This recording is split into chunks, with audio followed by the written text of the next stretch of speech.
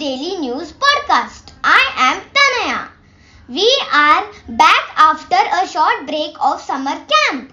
We had so much of fun. I hope all of you had a good summer too. We are very excited to be back with our podcast. Let's get started with this one. It's 6th June 2023 and I will be reading the news for you. Let's start with international news. Iran presented what officials described as its first domestically made hypersonic ballistic missile on Tuesday.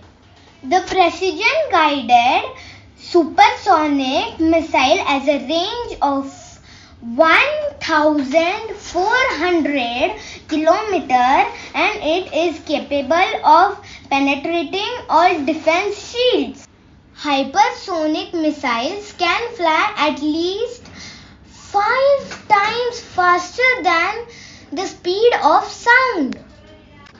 Microsoft will pay a fine for $20 million to settle Federal Trade Commission charges that it illegally collected and retained the data of children who signed up to use its Xbox video game console.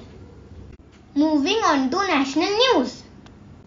Sunil Kumar won the men's decathlon gold at the 20th Asian Under-20 Athletics Championships at South Korea on Tuesday.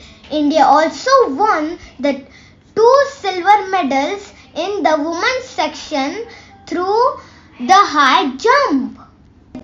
Economically developed countries such as US and Germany are responsible for 90% of carbon dioxide emissions and could be liable to pay a total of $170 trillion as compensation to low emitters like India to ensure climate change targets are met by 2050.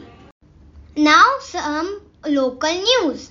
The civic body has collected around 56 tons of reusable trash through 17 centers across the civic areas, which were started to promote the concept of reduce, reuse and recycle garbage.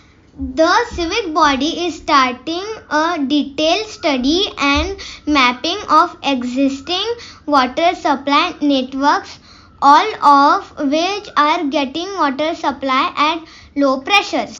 This brings us to the end of today's news. Thank you for tuning in. See you tomorrow.